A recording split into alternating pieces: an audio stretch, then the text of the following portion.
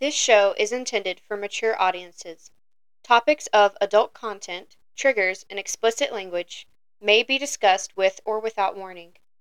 All thoughts and opinions belong to our hosts and do not reflect the original creator's own intentions. Spoilers for the book will be discussed, and while most discussion will revolve around the picked book, we do not guarantee there will be no spoiler warnings for other books or series. Listener discretion is advised. Welcome to Biblio Madness, a podcast for book lovers where we discuss our current and favorite reads. I'm your host, Rachel. And I'm your host, Lakin. Today, in this episode, we are very excited to present the overview of the absolutely captivating novel, Crush, by Tracy Wolff. This is the second installment in the Crave series. If you have not listened to our first episode, go back and listen to that before you come into this one. Oh yeah, there's going to be a lot of spoilers. Because this is going to be spoiler heavy. It's kind of hard to talk about a sequel without spoilers. But yeah, get ready to join us in this ride throughout these pages as we discuss these compelling characters, intricate plot twists. This was just a real emotional roller coaster from like start to end. Yeah, from the romance it has to the mystery. This kept me on my toes the whole time. I think kept me flipping through all the pages. I could not put this book down. You read it very, very quickly. I read it incredibly fast. So yeah, if all of you who are out there listening, if this is your first time, grab something cozy, get ready to snuggle in with us as we get into this book. And welcome. I forgot to say that. It's okay. Welcome. Grab something cozy, as in a drink, a snack, a blanket, a couch, a reading nook, an outside chair, anything that works that you're listening. And if your cozy is walking or running, have fun and good luck. Be safe. Not me. No, not me either. I'll walk. I won't. I used to run, but it hurts my knees and ankles now, and everything's in pain, so I don't. There's too much pain involved in running right now. Yep, lots of pain. But as we discussed Crush, we read this book so quickly. Yes. I think it was a week for both. Maybe. I don't remember. I would say that if I did not have children, this book would have been read in like a day or two. Because that's fair. But unfortunately, life happens, and you can't always, read it as fast as you want. But it was a quick read. It was very quick. Very quick read for a 700-page book, I would say. Yeah, it didn't feel like 700 pages. Yeah, because like the third book that we're currently reading, I'm already like 200 pages in, I think. I can't remember. I think I'm a little bit further than you have to be at 300 by now. More 3 or 4. 300 or 400, I think. Yeah. About halfway. Maybe a little bit more halfway. than half. We can't, if we say 400 pages, then that's halfway. Tracy, I don't know how she made 6 books in 3 years. That's 2 books a year. This is like a testament to her, because not only is it like all of the books are like that length, and she put them out that quickly, but they're all good, and you all like, I don't know, it doesn't feel like you're reading that much. I found out that one of my friends, she also read the whole series, and she just has Cherish left. Oh, really? And she loves it. She also compared it to Harry Potter. Yeah. So I was like, it does have that vibe. I finally found one person, and can you guess that person? It was Faith. It was Faith? It was Faith. Nice. So now we can talk to Faith about it. Sweet. Very exciting. All of my sister-in-laws. Both of them. All two. Yeah, all two. All 2 of them. Both read. Alright, so book overview. We're going to start with Crush. It's the continuous story of Grace and Jackson from Crave. And Crave left us off at a big cliffhanger. Giant cliffhanger. So we didn't really talk about the last 100 pages in the first episode when we talked about Crave, because we didn't want those of you in the audience to be spoiled for that. Yep. But, like I said, we're probably going to be discussing this. Yep. This is book 2. You've had time. If you haven't read it, I'm sorry. We gave you 2 weeks. And if you want to skip this episode, I understand. It's okay. If you still haven't read it, just pause it, read it, and come back. Yeah, come back after you read it. No offense. If you want it spoiled before, then I also understand, because I have a friend who goes to the back of a book first and then reads the last sentence. I cannot do that. Before reading the book to see if she'll like it. I can't. Or she'll read the last chapter. Do you know how many like books that I would have had like completely spoiled everything if I had done that? Crave would have been one Crush. of them. And Crush. I forgot about that. Holy cow. Crush's last sentence. But anyways, for what we're talking about, like continuation of Grace and Jackson's story, and we have a wrench thrown into the whole cog. The last sentence of Crave was Hudson trying to kill Jackson. Hudson's back. Yay. Which I like Hudson. You don't. I do. No, I didn't say that. Listen, okay, I did not like Hudson at the beginning, but I think Hudson we weren't supposed to. But I always knew Hudson was who that we were. As soon as he was written into the equation, I was like, this is going to be our final guy here. Because Hudson and Grace have chemistry. Jackson and Grace were too easy. Yes, they were too easy. It was a very they talked about how much we love Jackson and Grace in the first episode, and I think that still stands true for me. Yeah. But they very much had like a first puppy love in my eyes. Like, it was very sweet. Yeah. And I think it was something that both of them needed in that time in their lives, but it's not the tension and the chemistry and the real banter that we get with Hudson and Grace. And we're getting to this is farther to the end of the book, so we're gonna hold off because I'm about to spoil something real big real quick, and I'm trying real hard not to. It's me that I having a hard time not spoiling. It's in page 326, I think, that I'm thinking of. The whole thing that I told you and I predicted in the first book happened.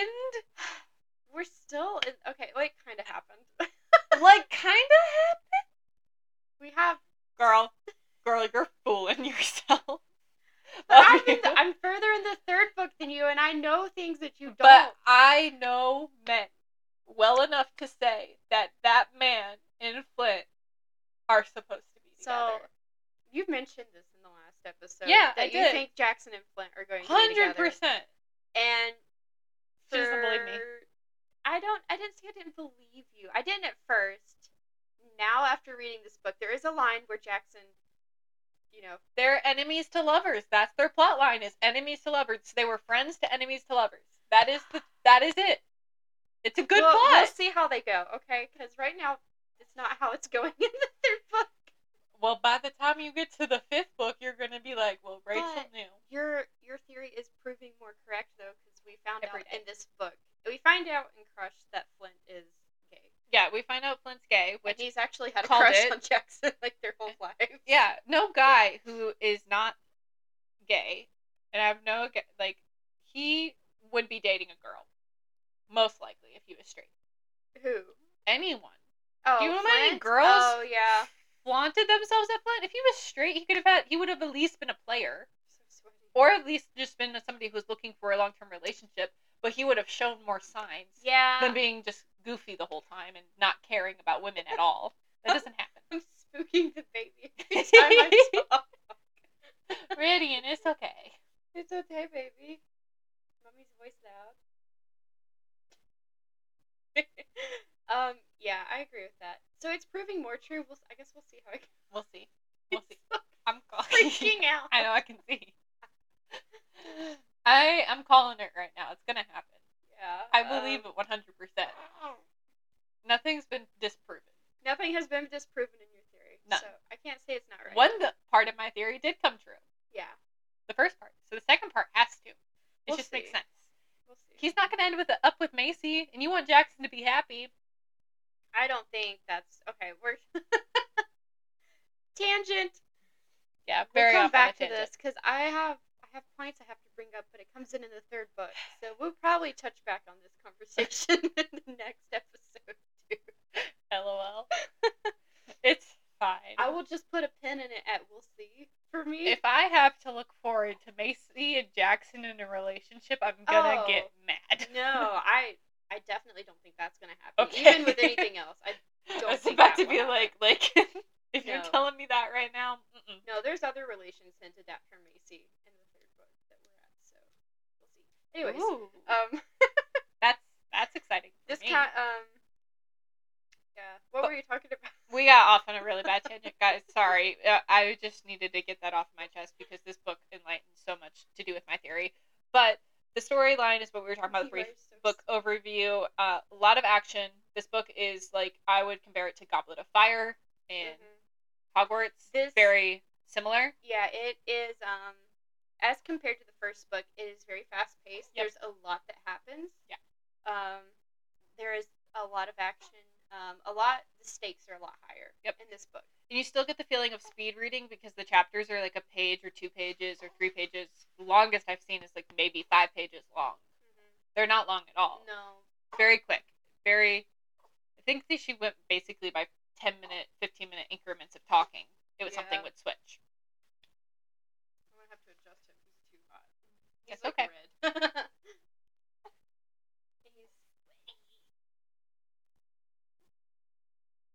He's a sweaty baby.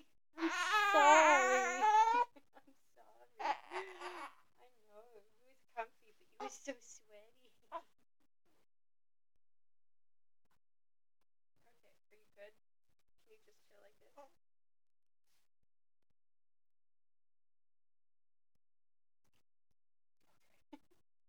Alright, back to where we were. Good? Alright, so I would say let's start with first impressions before we get to character development, because that's what we've gone over. We've gone over basically our first impressions of the whole entire book. Mm-hmm. But when we get into Crush after Crave, all we know is that did they even say in Crave that she turned to stone? No, I think at the very end of Crave, like the last sentence was like Hudson was swinging the sword at her and she jumped in front of Jackson and then it all went like black. Yeah. So when you go into Crush, we don't even know if Grace is alive. Yeah, we don't know anything about Grace yet. Oh, no, we do. I take that back. We do know what kind of happens because there's a point of view from Jackson at the end of Crave. You're very awake now, aren't you? I just saw you looking at it. There's a point of view from Jackson where I think they're talking about her and like he wants them to have answers, right? Because he's talking to I have to move this since I have it now. I was like, I can't hear you in the headphones, but I can hear you. Yeah. What was I saying? Jackson's point of view at the end of Crave. Yes. It's where he, Macy, and Uncle Finn are like all talking about like how to get her out of stone. Yes, so. That's true. That is at the end of Crave. I forgot about that. Mm-hmm. But in Crush, we're going into the series. She wakes up in the middle of nowhere, starts walking around the halls. Everybody's staring at her, but that's atypical for them in the beginning for this school. Like they always stared at her. She didn't think anything like wrong with it. No. She does like, who she runs into? She runs into Mecky, right? She runs into Mecky, and then she sees Flint, but then No, not yet. We don't know She sees Flint, and then she runs into Flint. Starts screaming for her, like, "Hey Grace, hey Grace!" And the teacher, who is a Wolff, I believe. There's a teacher that comes and takes her back to like the office. Says that she needs to go see her uncle and needs to find Jackson. So after they talk and they find each other, Grace is confused. Like everyone's confused. Like freaked out. Like like they've seen a ghost. And she went up to Mecky and was like, "Hey, I was looking for you. We have a book. What was it? Hamlet. They were reading for the podcast. Yeah, no. Not podcast. It's fine. For their literature. For their literature. Reading for a podcast. Who knows about that? Hey. What's up, dude?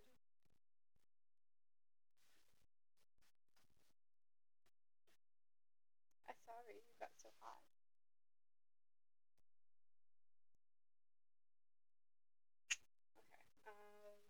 Okay. Are you situated? Because if you're not, we can still take a quick break. Oh, we're fine. I'm good. Okay. Even if unless he starts crying. Okay. So once we'll start back here. Just a heads up, editing Rachel. 1, 2, 3. Once she figures out and they finally get her into the office with her uncle and Jackson kind of explain what happened. Now we're gonna probably not give all of the details away because we hope you're reading the series along or you're gonna want to read the series. They explain like what happened. She was stoned. Yeah. They told her what she was. Yeah, we find out. Do you want to say what she? I feel like we're gonna mention what she is. You have to. It's hard not to. It's kind of what the rest of the series revolves around. She's a gargoyle. We find out that Grace is a gargoyle, like the first one in like thousands of years. And she had been trapped in stone, in her stone form for like 4 months. Yes. She'd been MIA. It's such a long time to be stuck. Could you imagine being gone for 4 months, stuck in a space unknown to humanity? Yeah, and the worst part about this is Grace has like complete amnesia about it. She Yeah. remembers nothing about being For like, those her whole 4 time. months. All of those months are gone for her, so she has no idea what's going on. She doesn't think time passed. And then she was told, and when she saw Jackson, he was skinny. Yeah, Jackson was had small. been withering away, which bless his sad. heart. And Jackson. I feel terrible for Jackson. I know you don't think I feel bad for Jack. I love him. I do, but I don't think he's meant to be with Grace. I don't think he is either. I know that he's not. I knew that it was too easy in the first Yeah. book. It just breaks my heart. Like, the whole situation breaks everyone's My heart is... Let me just say that, like, I have a permanent crack in my heart right now where we're at with Jackson. Yeah. Jackson's so good. He needs to be happy. I still think Flint's gonna do it. I'm scared but for him right now. No matter what his end is, if it's not Flint, I still think he deserves to be happy. I do too. He's like my tortured, lost little soul, and I just want to like. Yeah, the first few chapters of Covet even explains how good he is. Yeah. With what he gave up. Yes. You remember that? I do. We're not going to talk about that. You guys talk about that in the next episode of the series. Yeah. But, like, it explains how good of a person he is. Alright, so, Grace coming back without any of her memories, and we jump into the fact that Jackson, very, very skinny, seems very unhealthy. Something happened while she was gone, and now that I know what happened, I'm like, oh, that makes a lot of sense. Yeah. Her uncle tries to explain everything. Her uncle and Jackson fight about what they should do to fix things because she's a gargoyle. Mm-hmm. Like, go back to normal daily life or do this, and, you know, go back and forth with the typical character development. A lot of banter, a lot of good conversation. Jackson freaks out when he sees her. He's so happy to see her, and she's like, what's going on? Doesn't understand at all. She's not, like, even aware, like, why he's so relieved to see her. Or, I think it starts to click for her, though, when she sees, like, how dramatically he looks. Because, yeah, they took the whole chapter, which, again, is, like, 2 pages, but to describe how different he looks. Yeah, they did. And so I think it starts clicking there in her brains that, like, you know, there's been a gap of time. There's something that's gone on. So, with all that, her coming back as a gargoyle, Hudson being MIA, which is a big thing. No one knows where Hudson is. They thought she had Hudson. They didn't know whether he was, whether she was trapped in there with him, or whether he was, like, still out on the loose somewhere. They had no idea what happened to Hudson after that, because he, like, disappeared. And he disappeared when Grace turned to stone. Yep. So, Hudson's MIA. Everyone's freaking out. Everybody's happy to see her. Everyone's happy that she's back.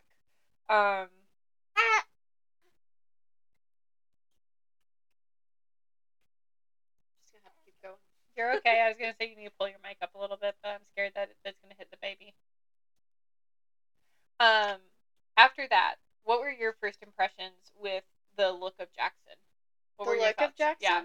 Yeah. It broke my heart. Yeah. Because, you know, like, I don't know, him being so worried and, like, eat up with, like, guilt over... Which, that's the thing we have with Jackson a lot, is that he bears, like, the weight of the world and its problems on his shoulders. Like, but everything is his responsibility. Turns out to be a toxic trait later. It is very toxic. It's a very toxic trait. Even at the beginning, it's not a good trait, because, like, he's taking on all of this guilt and internalizing it that he's not responsible for. And, I mean, we kind of see touches of that even in the first book, with his guilt about Hudson and killing his brother. He takes on all of the responsibility. Yeah. He thinks everything is his job. His job because of how powerful he is.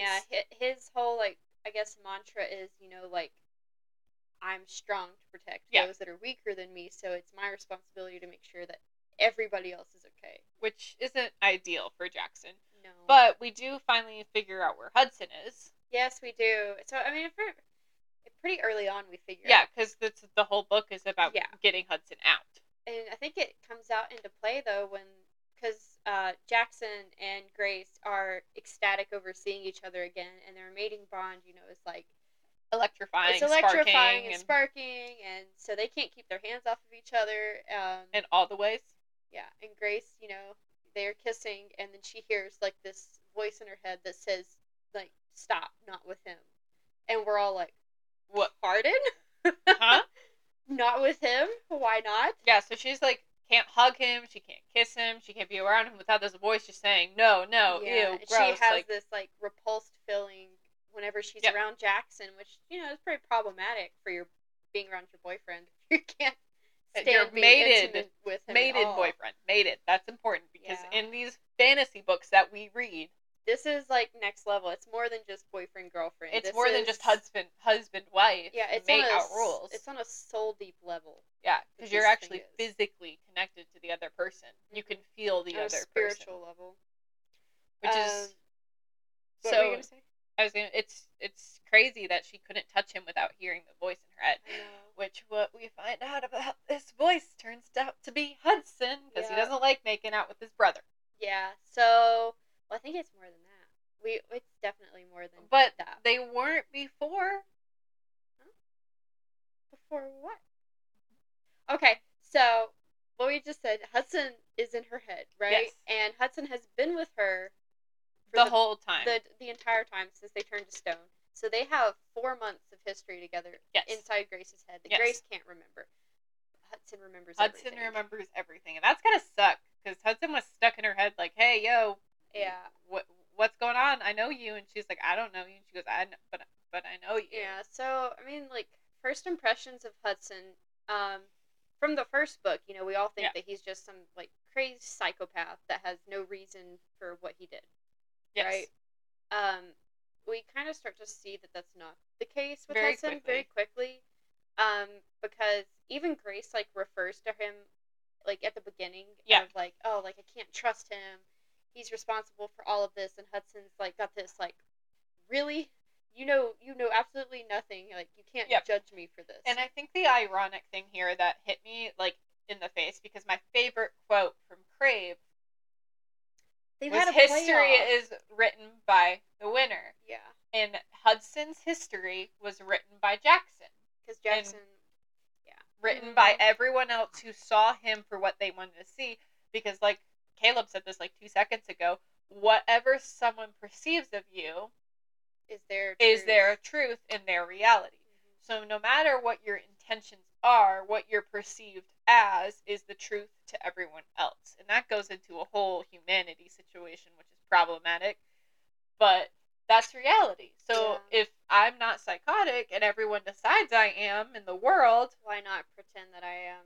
Like, why not try to be anything? Why try to be anything different? Yeah, why I can't prove if a psychotic person telling you I'm not psychotic, it's not going to do anything. A killer telling you they're not a killer when every person thinks you're a killer. I'm sorry, you're this still a just killer. made me think of Zootopia. I know, right? Because like I don't know, for any of those that've seen the movie, Nick, which is like the fox in the movie or whatever. Yeah. He has a line that says that like if no one else was gonna see anything other than a shifty fox, that's all I was gonna show them. Like, why bother be anything else? Yeah, like why try? Why try to prove it? Because like we saw it also in Brooklyn Nine-Nine. They played it as a cop joke to get somebody out of the hospital. They were like, "Oh, he's a crazy patient. He's supposed to go here." And they were like, "Oh, you're crazy?" He was like, "No, I'm not crazy." Yeah. And that obviously, if you say you're not crazy when somebody's saying you're crazy, you're gonna look crazy. You're gonna look crazy. Yeah. There's no way out of it. Hudson definitely plays into this of like a lot. And I think it's more of a defense mechanism for Hudson as well. Like, and this is leading into another point that we have down here is like the dichotomy of Hudson. Yep. That we see. So we know that there's a history between him and Grace that we don't know, and there's plays and things that he says and the way that their like chemistry is that leads that he is not the psychophanic, like, he's not as crazy. He's not a psychopath, but he is as dangerous as everybody says. He's very dangerous. Yes, his danger doesn't go away, and he doesn't ever say he's not dangerous. But we need to talk about Hudson a little bit more, being that we haven't mentioned his voice and what it sounds like. He has a British accent. Yeah, Hudson's because of British. course. Of course. And being this dichotomy of evil, but not. This is actually a little further in the book. I actually have it tabbed for those of you that can't see. It's on page 520. The quote where he was. This is. I will touch back in this part because this isn't the scene of like where we're talking about certain things. But anyways, this one line is what I wanted to talk about because he says, I do know not every monster is what they seem. Yeah, and that goes back to the line that I was talking about with history is written by... the history is being rewritten. That's what I was trying to...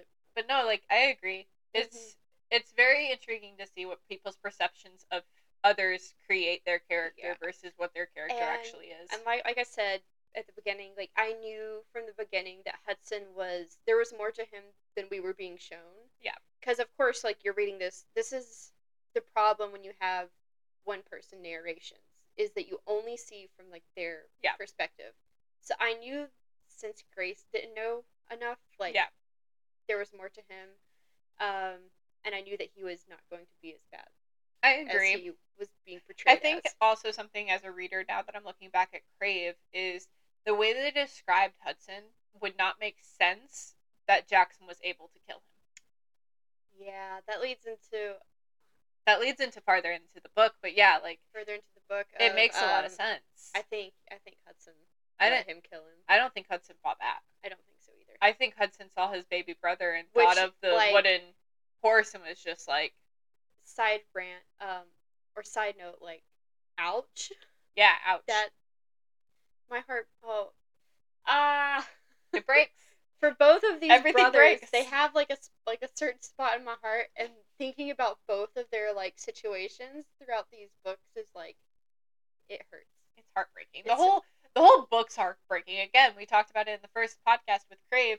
Crave made you craving more. Crushed your soul, crushed your heart, crushed every thought you had. Yeah. I texted her, like, as I was reading I don't know, somewhere in the, like, mid to end, and I was like, this book is crushing me. Yeah, it's bad, and I'm scared to see where Covet takes us, because... Well, it's not as heartbreaking yet. Well, its title's not Crush, so hopefully it will be okay. Yeah. We also get, like, the relationships. We talked about the fact that Hudson and Grace were together for 4 months. There's obviously some past history there that we don't know about yet. He even, like, he hints at it a lot more than she does, of, like, there's being something between them. And actually, I think she does as well. Like, she mentions that she feels more comfortable around him than she should be. And it's a repressed, like... There's a history and a chemistry we built in the 4 months that we were together that I don't remember. Yeah. The comfortability with somebody, it's rare to get comfortable with somebody so quickly. So, like, the fact that she was means a lot. But also, we need to add a little plot, because I know we're talking about a lot of things with characters. Yeah. The plot of this book is to get Hudson out of her head. Once they find out he's there, everybody's freaking out because he can't be there. They want to get him out. They take him to the blood... So, her and Jackson... in the beginning, when we find out that Hudson is trapped in her mind. They take her to Jackson takes her to the bloodletter, which is, like, you know, this age-old, like, legendary vampire that is, like, terrifying to everybody. Who hangs humans upside down to get blood. And, like, drains them into, like, buckets. Like, she's the classic vampire. She's, like, Dracula vampire vibes. Which, she's described as, like, a little old granny. I know, and it made my heart with, like, the little, like, permed curls. Oh, the curls and the hair. And she's, like, so sweet. I was like, that's the bloodletter? Yeah. That's her? She's all terrifying. She wants to make a cup of cupcakes. This is also who raised Jackson. So it kind of, as we didn't really see her much in the first book. So, like, that was mentioned, but we didn't see her. Yeah, she was mentioned. Kind of meeting her and seeing, like, how she is, and it kind of gives you a glimpse into how Jackson is the way he is, because, you know, he's cold and off-putting and emits, like, his power and all that, and everyone is wary of him for rightful reasons. Both of the Vega brothers are, like, you know, everyone's like, I don't know, they're dangerous. So, as we mentioned before, this book is like Goblet of Fire. We haven't explained why. So, in this book, to get Hudson out, after they meet with the bloodletter teaches Grace, because before this, right before all of this happened, Grace's body was actually being taken over. She woke up in the middle of her bed covered in blood and had no idea what happened. Apparently, the character Cole was found in the infirmary due to lost amount of blood. This is the werewolf. Cole is the werewolf alpha in this school, by the way. So yes. No one liked Cole. He was a douche in the first book. Yeah, he was. Somehow she ended up, like, covered in blood. Almost draining him. Yeah. And then there's a witch artifact that goes missing from the library as well, and it turns out it was Grace. Yep. So she's being body snatched by Yeah. Hudson at this point. Body snatched by Hudson, but apparently Hudson was working on a plan because he was snatching and stealing things for a reason. Yeah, we all just think at this point that Hudson's just being evil. Yeah. Evil little Hudson. But then the bloodletter tells us that, like, they need 4 items. One being a witch artifact, a wolf a tooth from a canine tooth from an alpha werewolf. Yep. And then there's a bloodstone from a vampire. And a dragon bone. And then a dragon bone. And these are the 4 items that would just get Hudson out of her head. Yes. But as we've all said, everyone is terrified of Hudson. Yep. And he's too powerful. And they want to remove his powers. So they want to strip him of his powers and make him human before they get him out of Grace's head, which requires a heartstone. Yeah, which is with the unkillable beast, and the unkillable beast is protecting the heartstone. So that's like the main plot, like you said. Is we're trying to get these items to get Hudson out of her head and human. Yep. And the bloodletter said that they didn't need to worry about the vampire stone or whatever. What was that one called? The bloodstone. They didn't have to worry about the bloodstone because she would find a way for them to get it. Which it turns out the school, Cadamere, has a traditional game each year, which the Ladaris. Yeah, I was gonna let you pronounce that because I know I was gonna mispronounce it. Well, I'm not gonna attempt to because it's gonna be worse. So they do this game every year, which we can describe. Do you want to describe the game a little? So I don't know. It kind of reminds me of Quidditch almost. It is. It's very similar to Harry Potter. There's no brooms or anything. But there is like. So, I guess another thing we should say is the entire book takes place in 2 weeks. Yeah. It's 2 weeks. It's very fast paced, so we're gonna jump around. You need to read the book to get all the details. We're not going to ever be able to encompass everything she did. They have like 3 quests going on in this book. Yeah. So they're trying to get Hudson out of her head, and they do that. They got to go and get a bunch of things. Yeah, they have to get the Heartstone, the Bloodstone, the Dragon Bone. Which, in order to what they did, they got the Dragon Bone, the Bloodstone, the Heartstone. Yes. So while they've got formulating plans to get the items they need, they're also training for the Ladaris tournament. Yes. Which Grace and her friends, I think I wrote down our entire friend group on here. Yes. Macy, Jackson, Becky, Eden, Flint, Xavier, Gwen, and Hudson. Yeah. And so a few of these characters we did talk about in the last one. The new ones that we have been introduced to, Eden is another dragon. Yes. Xavier is a wolf that is kind of interested in Macy. And then Gwen is one of Macy's witch friends. Yes. So we have a couple extra new characters. 3. That are in this. And so they're all training for this tournament because they want to win. And then this is where we get the catch here for the tournament and why it makes it so vital to the story. Yeah. Is the prize for winning this year's tournament is a bloodstone. Which is rare. Normally it's just a trophy and bragging rights. Yeah. But this year... Pause. Tell them we're almost done. Hello? Where's Bubby's what? In a giant box on the couch?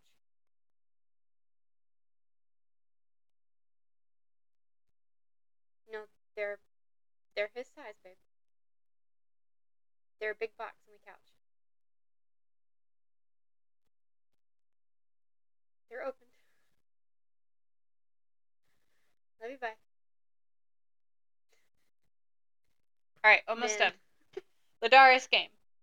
Yeah, and this is not even just a normal bloodstone either. It's one from Hudson himself. Yeah, it's Hudson's bloodstone. Yep, we love that. One from the Royal Vampire Court. The King and Queen vampires themselves. What is it? Not the circle. Is it the circle? The circle is like the leading group. Yep. So there's a king and queen from each court. So there's the Dragon Court, which is Flint's parents. Which we find out is Flint's parents, and then there's the Vampire Court, which is Hudson and Jackson's parents. Mm-hmm. And then there's the witches, I think. Which we don't know who they are. We don't really. They're touched on a little bit, but not really. And so neither are the wolves. And then the wolves, yeah. But there's 4. Yeah, so that's the groups. And obviously, the circle came down at one point for the Ladaris games. Did. They came down for the tournament. Yeah. And also to introduce the Bloodstone too. Yeah. So King Cyrus, and Queen Delilah. Yeah. These are going to be recurring names. I think for a lot of the books. But that is Hudson and Jackson's parents, the Vampire King and Queen. They are, holy cow. Yeah. We talk about their impressions. So Cyrus is not fun. Like, they were... no, We'll talk about him in a second. We want to talk about Lydoris game. Lydoris tournament. So Yep. they come down to do that, and well, I don't know. I think this. Well, I was gonna say what they're training for is basically it's a hot potato game, very similar to Quidditch, Yeah, where you're what having we were getting at. to pass the ball back and forth. So the longer you hold the ball, the more it vibrates aggressively, and the more it burns. So they said that like typically you get about 30 seconds of holding the ball before you have to pass it off to someone else. And every player on the team, which I think there's 7. Yeah, there's a 8, lot. Right? Is it 7 or 8? There's only 2, 4. It's the whole group. 2, 4, 6, 8. Yeah. So, 8 players on each team, and the ball has to be touched by every single player for you to win, for your team to win. Yeah, there's 8 because I counted Hudson as Grace, and Grace is Hudson. So 8 players. Every single player has to touch the ball, and same for the other team. Every player has to touch the ball and then get it across the goal point for the team to win the game. Yeah. Now, there's multiple matches. It goes against each group, but they're practicing. There's portals in this. Like, this is an intense game, too. Like, Grace's mind is blown from it, and, like, I can also say mine was, too, because, holy cow. Yeah. It was fast and intense, like Quidditch on steroids. Yeah, portals that take you to different ends. If you go through the right portal, you could be on the winning goal, or on the... If you go through the portal, you could be on the other side of the map, and then they could win. Yeah. Now, it goes back and forth, but there's also the rule of magic, because all of these are magical creatures. Yes. They had a limit to how much magic they could use. So I think it was 10 seconds for any witch magic or any boost of speed, and then 20 seconds for flight. I think it's... Was it 20 seconds or 30 seconds? I think it was 20 seconds. Because I think it was 20 seconds for flight, 10 seconds for magic, and then 30 seconds for... Reset. Right? It was reset was 30 seconds, and then 30 seconds also for ball holding. Yeah. There was lots of technicals, but this is what they were training for the entire time. While they were training for this, I think the day before they were training, they did the dragon bone situation. It was the day before they went, before they competed. Yeah, the day before they competed, they were doing the dragon bone, which Flint and Eden obviously figured out where it was. They went dragon down. Boneyard. Yeah, and all of the time, while they're dealing with all of these crazy, crazy things that are happening, because they also have to deal with the unkillable beast at some point, Hudson and Grace's relationship is growing. The banter between them two is amazing, and that's problematic because she's supposed to be with Jackson, and her banter with Hudson is too good to also supposed to be with Jackson. And as Grace is, she's the only one that can hear Hudson. Yeah.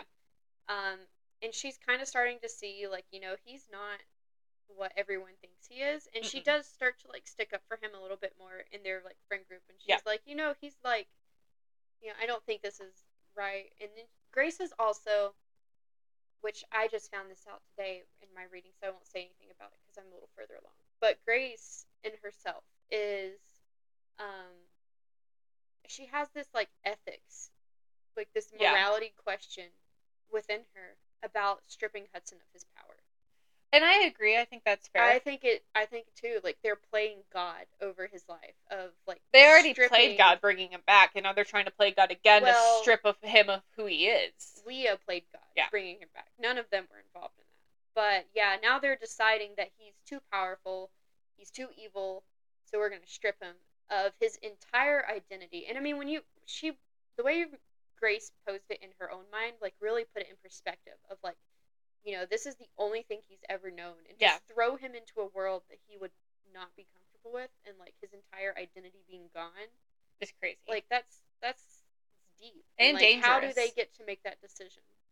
But, so she's struggling with this of, like, you know, I don't think we should do this, it's not right, and I also don't think, like, you know, he deserves it. Yeah.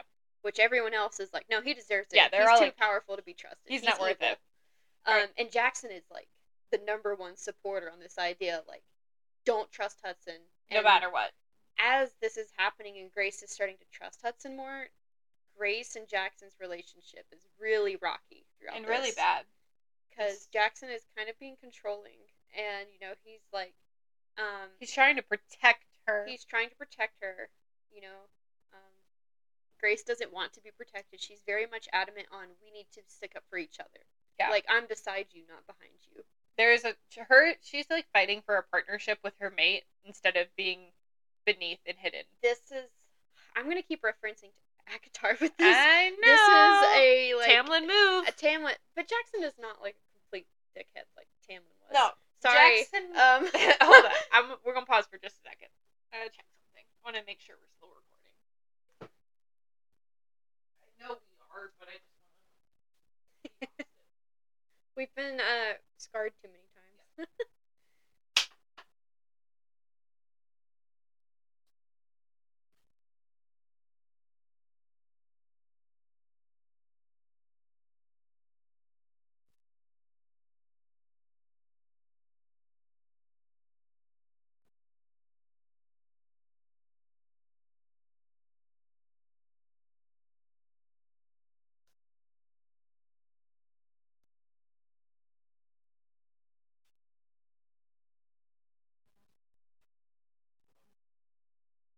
Did it stop recording? No, we're good. Oh. It was going. It's at 40 minutes, which seems about right. I just need to... It's saying something that I have not enough storage to continue a new video.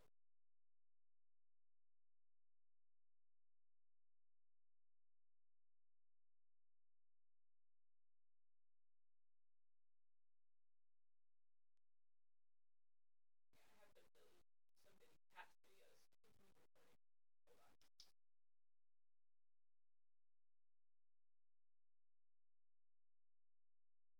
Which this is why I've been uploading them to OneDrive. I just had a feeling. It's better that we figured it out now than, like, when we're done.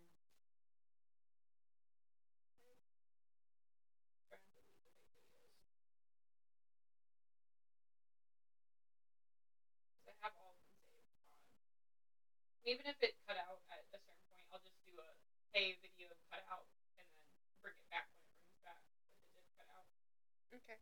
If it does at any given point.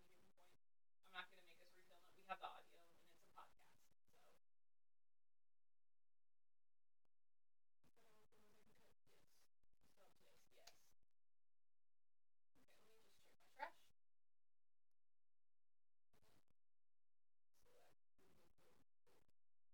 I didn't realize, like, how back and forth this was gonna be. Because it all happens at, like, the same time. It's hard to, like, talk about it chronologically. Yeah, there's no chronological. That's why... No chronological with this. Everybody needs to watch. Like, you just gotta read it before this makes sense. We're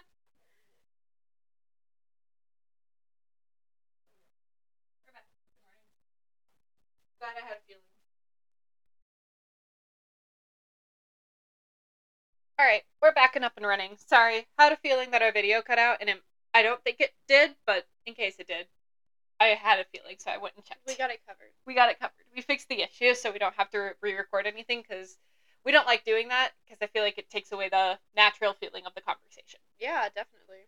Alright, so we were talking about everything being so fast-paced, everything going from different places, because not only in this whole book are we jumping from situation after situation after situation, we're also doing constant conversation. Imagine having someone in your head 24/7 talking to you. So Grace is constantly talking to Hudson, and she finds it very hard to just ignore him. Yep. Because he knows how to push, like, all of her buttons to the point that she can't. Yep. Which leads into, like, we were talking about problems with Jackson and Grace. Yes. This is a big problem, is that Grace cannot be 100% with Jackson at any given moment. Can't stand it, I don't think. No. Like, he does a pretty good job of trying to be understanding, but this is, like, the brother that he killed, so, you know. Yeah, it's problematic. It's really bothering him. Well, not only... Imagine having your significant other with someone that you killed, who is who you know is dangerous to your perception, that is stuck in their head, who also you know is handsome as heck because he was your brother. And I know you... I can say siblings don't notice that other siblings are attractive, and that's bullshit. Just saying it. Bullshinaki. Yeah, you can admit that your significant other is like your You sibling can is admit attractive. them that they're attractive without it being weird. Weird. It's not that you're like, I'm attracted to them, but like, No, they're just attractive people. Like, my sister is gorgeous, my brother is handsome. I don't think that's weird to say. no, it's not. I don't think But so. like, obviously Jackson had to know, and that his girlfriend, who is not related to either of them, has a very attractive, cunning, and what's the word that I want to use? Um, manipulative person in his perception stuck in her head. So this is like a Ted Bundy situation to Jackson, where he's attractive, he's cunning, he's charming. Yeah. He's manipulative is the big word I think with Jackson in relation to Hudson. And a power of Hudson that we haven't touched on is manipulation. Hudson can manipulate he can make people do what he wants them to do, which is a big thing with Jackson. Is like, this power is too untrustworthy. Yeah, he can't do this. He can't be allowed to have this. And so Jackson and Grace are really struggling. They're on the rocks. Jackson wants to still protect her because in his mind she's still a defenseless human girl that it's his job to protect. But Grace is fighting back on this because she's a gargoyle now that has all these cool powers, and that people are rightfully afraid of, because she is, holy cow, she has a lot of powers. Miss Grace, which we haven't even talked about, but this is a great segue into, because there's so much happening in this book. She's also learning about her powers, her abilities, and her ability to do things. She's gone to the library, she's tried studying, some stuff happened while she was trying to study. A lot of it, I think, is just hands-on, like trial and error, that she really finds out. Flying, training with Flint. There's a lot of cool dragon scenes in this book that you definitely should read. But she is learning about all of her powers. We have flight. She has horns. She can channel magic. Channeling magic. She's immune to magic, so dragons and witches can't use magic on her. She's immune to a vampire bite if she is in gargoyle form. And werewolf bites too. Yeah, as well as werewolf bites in gargoyle form. She has the ability to heal. She has the ability to, what is the other one? Turn others into stone. Like, there's so many things in the Ladaris tournament, which was a freaking cool way to find out too. It was awesome. Which definitely read, but she did some crazy stuff and impressed a lot of people in those games. Grace really starts to grow as a character in this book. Like, I know I had mentioned before that, like, she wasn't, like, I don't know. I respected her in the first book, but now looking back, like, she was a little wallowing, I think, in the first book. But also I think Jackson was too. But she's really coming into herself in this book. And her powers, and, like, you know, finding herself again after the grief and trauma that she's been through with losing her parents and moving and all of this. She's really starting to come out on the other side. And a lot of it is also coming out from Hudson pushing her. Oh yeah, Hudson's helping her. She's starting to get a backbone. And she does not let these men push her around anymore. No, which we need. We love that. So, with all of this happening, again, please go read the book. There's no way we could touch everything in this book. Well, not only a little jumpy, but we can't describe everything, because Tracy's an amazing writer to put everything into words. We are definitely not doing this justice. No, we're just doing what we feel from the book, and I think that's important, because, like, there's so much happening, and it's all so fast-paced, but it's an amazing book, and I was captivated the entire time. Oh yeah, same. It kept me on the edge of my seat. The pacing in this book was incredible. Yeah. From a writer's standpoint, it is incredible. Like, I can't think of any other words. It's just is very well done. Very, very well done. Like I said, the fact that this all takes the span of like 2 weeks and all of this is happening. Yeah, it's very, very fast paced. So we have talked about a lot of the things that are going on, a lot of the romantic tension between Grace and Jackson not being able to have their relationship because Hudson's obviously saying, "Hey, don't mess with my brother." Yeah, so Grace feels uncomfortable, so she can't do anything. She can't be with Jackson, and that's creating a rift in their relationship because Jackson wants to be with her, but he can't because his brother's in her head. And then we have Hudson, who's bantering with Grace, who has this history with her, but she doesn't remember it, and he's telling her all of these memories, all of these things, and he wants to be with her. But then we have all of the situations. So we have the dragon bone situation, where the entire group has to go get the dragon bone, and all of her friends, oh my gosh, are amazing, found family into immediate words. This friend group, like, really grew on so much. And you This get found connected family. with so many Yes. characters. Xavier with Macy, they have a possible relationship, and he's a goofball. You Yeah. have Flint, who's always been there, who's like, hey guys, we're going to do this. We're going to get Hudson out of his head. They're all willing to die to get Hudson out of her head because they think it's something worth dying for to save everybody. Yeah, this is a big lead-in, Yeah. I feel like, because we do have a point on here for the unkillable beast. We can't talk about that yet. We got to talk about the Dragon Bone. Can't go to the we can unkillable talk about beast. the Dragon Bone. What are we going to talk about the Dragon Bone? Because not much happens in there. But, like, they go down, they go through all of the tunnels, they get into a dragon bone situation, which they have to go to this boneyard that's apparently utterly terrifying and deadly, and no one comes back from. People do not come back from this alive. Which is surprising, because I'm not going to lie, with what happened down there, I was like, I was a little underwhelmed, too. I was a little underwhelmed with the dragon bone one. But I think we'll be... So, when we get there, and they've all searching, like, this is a solemn place. This is the resting place for every dragon in existence. When they die, they come here. Yep. They don't get, like, a gravesite or remains of their loved ones. No matter how they die, where they die, the dragons come here. Yep. So it's massive, and we really, like, see the size of dragons. Yes. In this, and the fact that, like...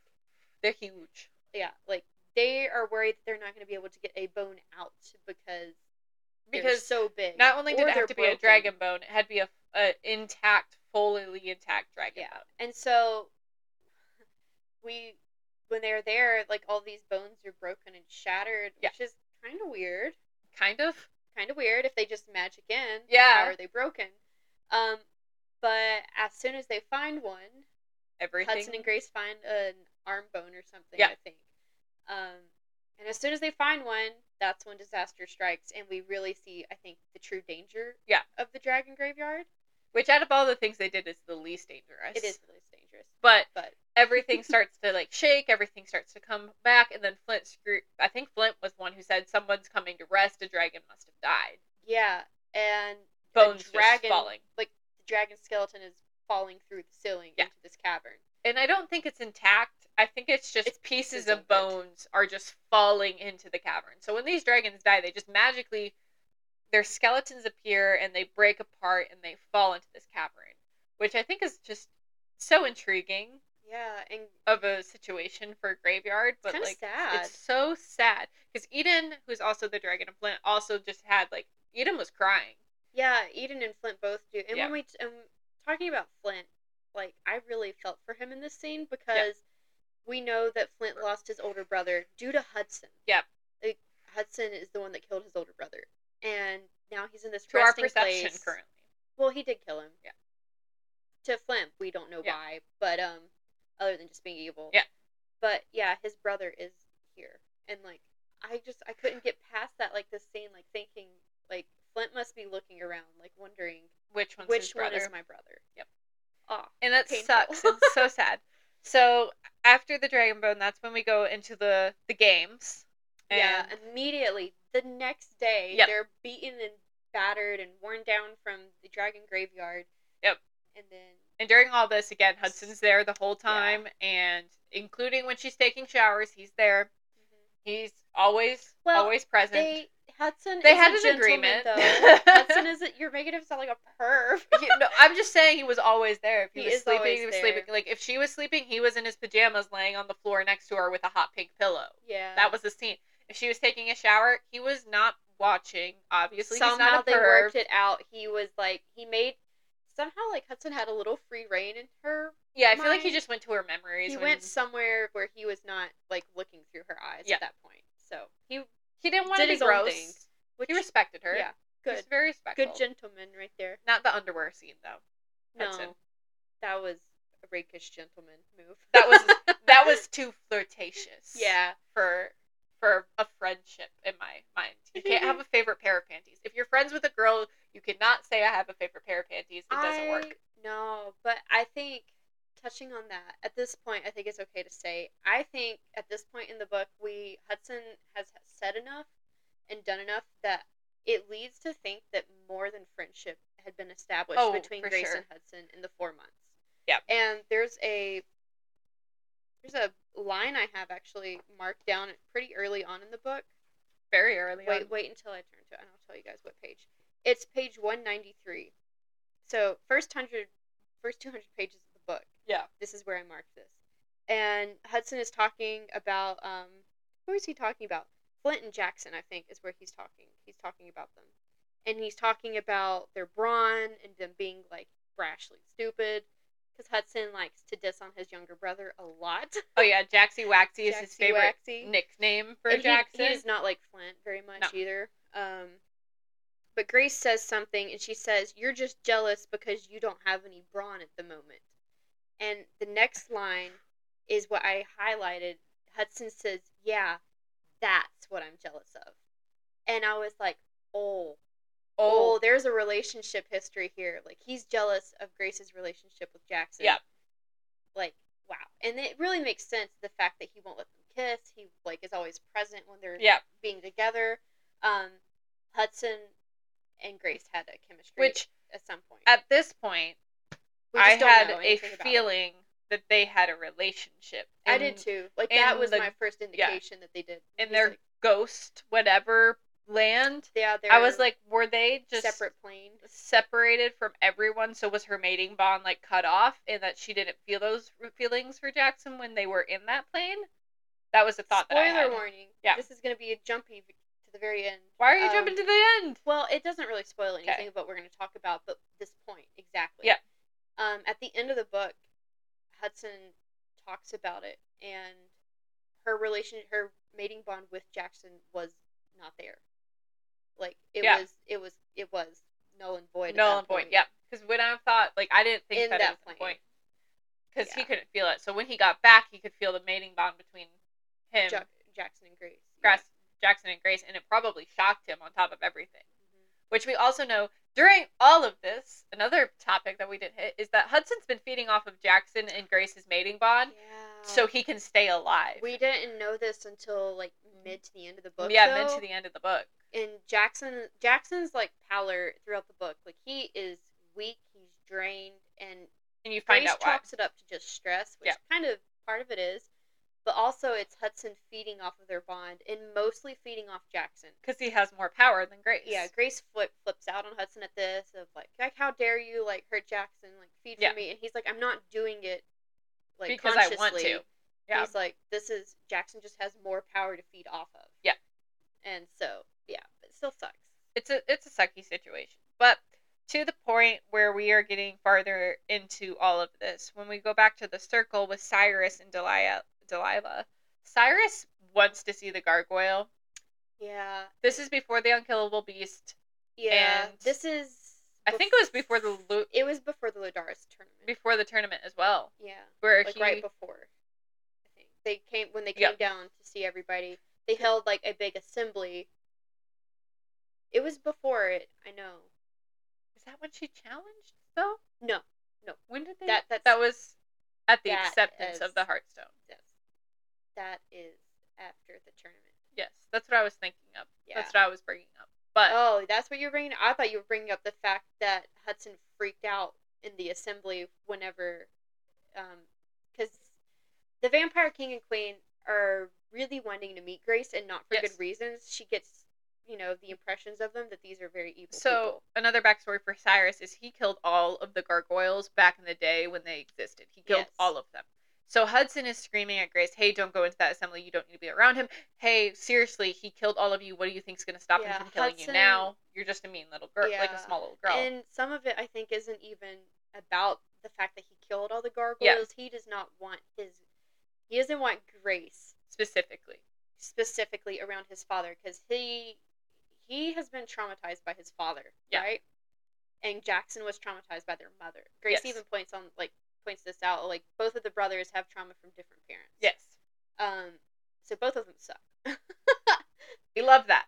But, so and even Jackson doesn't want her around them.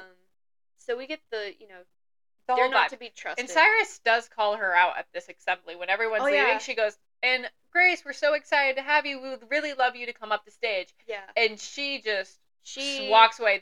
They have eye contact, though. There's a moment of eye contact between the two of them. And where he realizes that she's defying him. Yeah. And it's a moment of, like, not anger that she thought it would be, more of like interest or in a Yep. challenge. So she has their interest and not in a good way. Yep. And during the Ladaris games, they have the same intrigue with watching Grace and seeing all of the great things she's doing. I don't think we can do the Ladaris games justice by describing them, so I don't want to. I say you need to read it. Read it. It's very well done. A lot of stuff happens.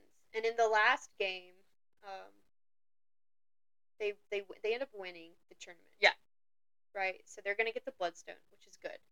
It's what they need. They need 4 of the items. Now they have 3 because they already had the Witch and they already had the Wolf's Tooth from Hudson because that's what the beginning part was about. And now they have the Bloodstone, so now they just need... They have and all the Dragon Bone. 4 items. 4 items, yeah. They have all 4 items at this point after they win the tournament. Yep.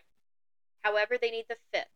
To get Hudson back to human. To get Hudson back to human. And so they're going to this unkillable beast, which no one has ever lived through through challenging. No one has ever come back. There's a bunch of very vague and mismatched descriptions of it because there's no one has really lived to see through this.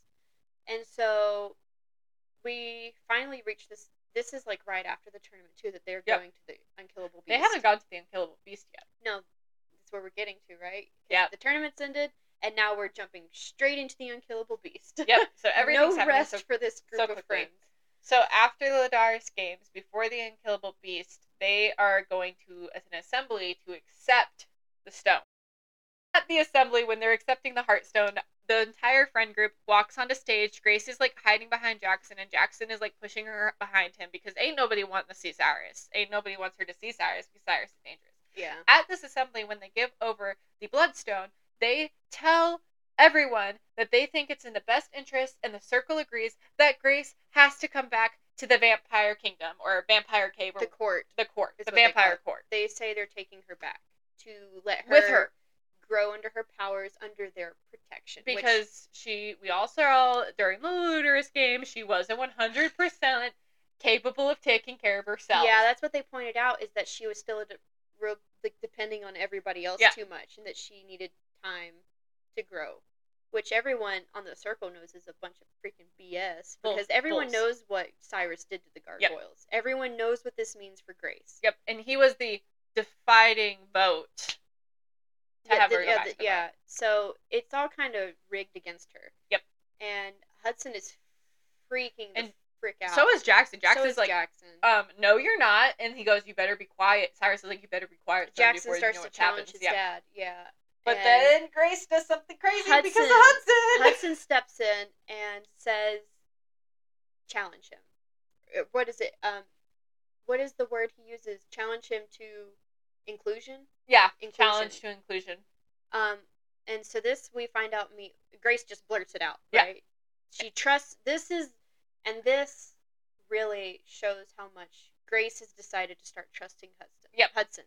Because she doesn't question him on this. Well, she told Jackson that Hudson had an idea. Yeah, she does. That's how she gets Jackson to step down and not get his head bit off by his dad in front of everyone. We hate their parents. Yes. So, so she challenges for inclusion. And everyone is, struck by this, right? Grace doesn't know what she just did, and so she's telling Hudson to explain. And basically, Grace has challenged Cyrus for a spot on the circle. Because she's a gargoyle, and she needs to represent her race, her species. Yeah, and there's a representation for everyone else, but not her. Not her. Because he killed them all. Yeah. So doing this is direct defilement against Cyrus, and we all know this. So everyone is there's so much tension in the room between this.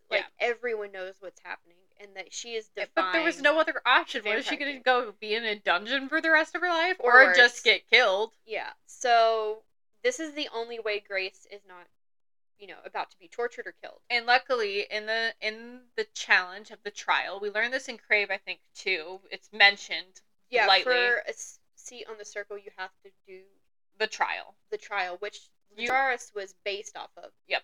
But it's a no-holds way of playing it. Yeah. And it's also, you have to play it by yourself against 8 warriors. You can play. You With- can do with your mate. Yeah, with one exception is you have to play with yourself, with one exception of playing with your mate. And of course, Jackson steps up and says he's going to play with her. He says he's going to play with her. And so this is a point we kind of touched on, but not really. The pairs in the circle. Yeah. They're all mated pairs. Yes. So every ruling leader in the circle is a mate. Yes. Because it is heavily touched on that this is impossible to do without a mate. Without help.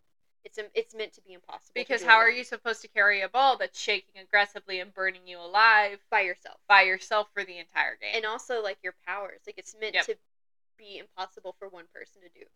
And so Jackson and Grace are now going to do this. Yep. But we have to survive the unkillable beast first. Yep. Which they still have to do, like, what, that night or something? Yeah, this is happening that night. So they challenge and they say you have, like, a day. No, or 2 days. They have to do it, like, yeah, and they have to be there at dawn or something. Yep. At, like, 8 a.m. in the morning, right at dawn. So there's so many things that happen so quickly. So now we're on to the unkillable beast. Now, Xavier comes into the room, into Jackson's tower, and is telling everyone, hey, it's blocked off everywhere. We can't get out. Yeah, since Grace and Jackson challenged, Cyrus had the watch and their guards, like, everywhere, locked down. There's no exit out of the castle because they don't want Grace and Jackson running off, Yeah. What is the chickening out of it? Yeah. There's no they thought out.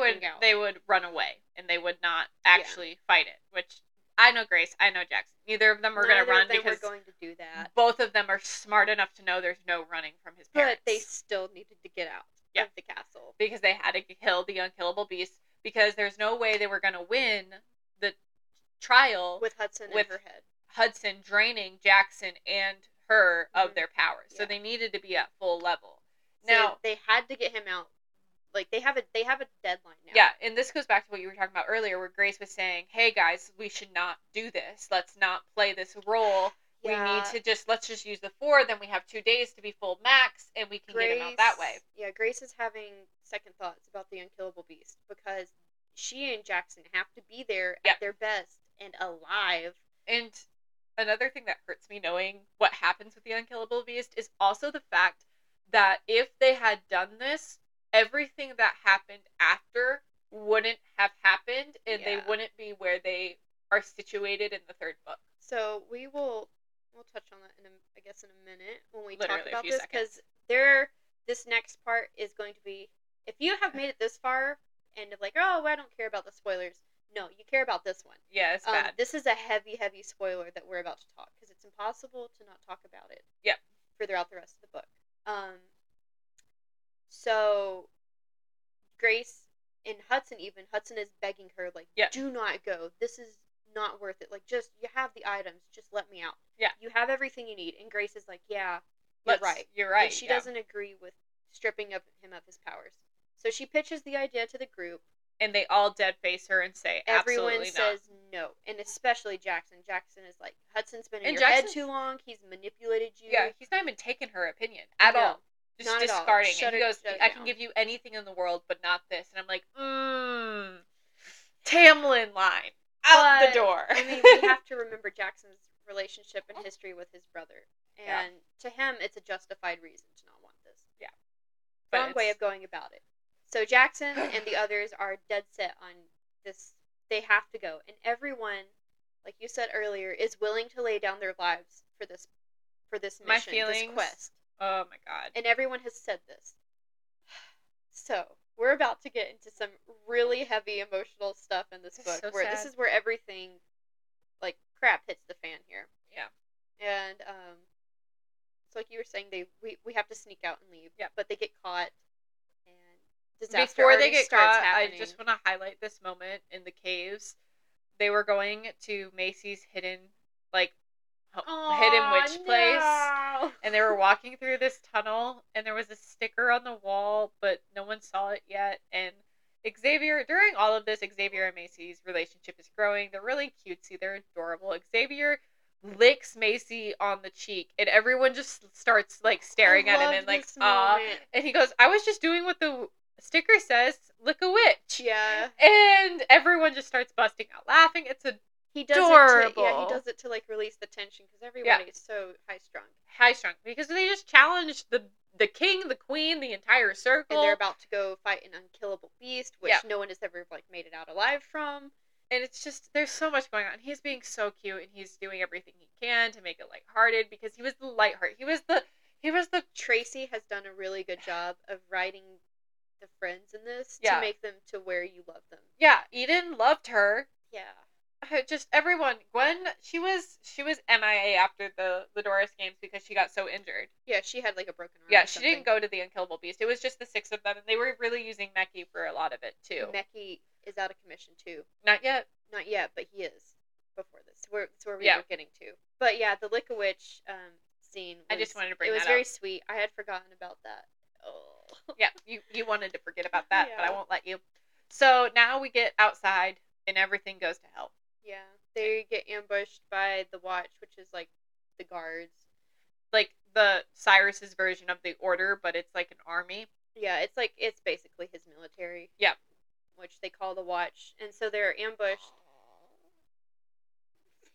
And Jackson, is like giving him the ultimatum. We really see Jackson and like his influence and power and how scared of everybody is, because even these grown adults that are like in military get up terrified, are hesitant to cross Jackson. Yep. So during this time, while they're having this face-off, Hudson is screaming at Grace to transform into her gargoyle form because she's too vulnerable as a human. Hudson knows things are about to get like. Hudson knew what was about to happen, so all hell breaks loose, and the Watch starts to fight. Flint's hiding Grace. Everyone's going everywhere, but someone lunged at Meki, and someone. Yeah, they said that they don't really know what happened to because they were at a standstill before this, and then like whether it was Flint subtly shifting Grace behind him, whether it was like a snap of twigs or something. Something happened, and a wolf like launches at Meki. Yep. Ouch. I love Meki, so my heart during this was not okay. I wasn't either. I was terrified for him. I thought this was our first death. I did too. Because he gets his throat ripped out, essentially. Yeah. And he just drops to his knees. Yeah. And again, I love Meki so much. Same. He's one of my favorites. He's such a good character. Outside of our mains, I think he's like my favorite side character. Yeah, he is definitely my favorite side character. And I think I don't know what my main favorite character is. Like, I love Jackson, but Jackson, I think it would be Flint. I really like Flint. Yeah. I like Flint and Hudson. Mine's Who is yours? Hudson? I don't know, okay? It's Hudson or Jackson. Of course. This is so when we originally said and I described this as like the Vampire Diaries, I meant it as like a Stefan and Damon kind of situation where Stefan hates Damon. But you always pick Damon, and if you pick Stefan, then you are not okay. Something's wrong. Okay, if you pick Stefan had a downfall. Good relationship is. He had downfall. This is where I'm saying like these parallels are coming in, because he started out perfect, and then he started like slowly declining into not such a great character. I love Jackson. I think we have a different type because I love Jackson. Stefan was never good for me. Jackson was great, but he's not a. I love him so much, but he's not my favorite. But I want everything good for him because my heart hurts. You wish him the best, but he's my tortured. I have a soft spot for tortured lost souls. Okay, maybe call it like the Pisces in me. I don't know what you want to say, but like these people, I'm just like I definitely have the I can fix him vibe. This is why you chose my brother. I'm joking. No, but he's great. He's literally the least problematic guy I've ever been with. Ryan?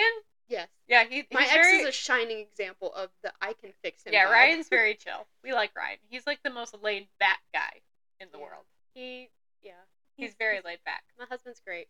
I'm very lucky. I had the I can fix it vibe and then went the opposite direction. I don't know. I'm vibing with Flint. I like the aggressive fire breather. I'm stuck between the two brothers. I'm a Flint or a Hudson. I love both Jackson and Hudson. And now Jackson favorite character is Cole.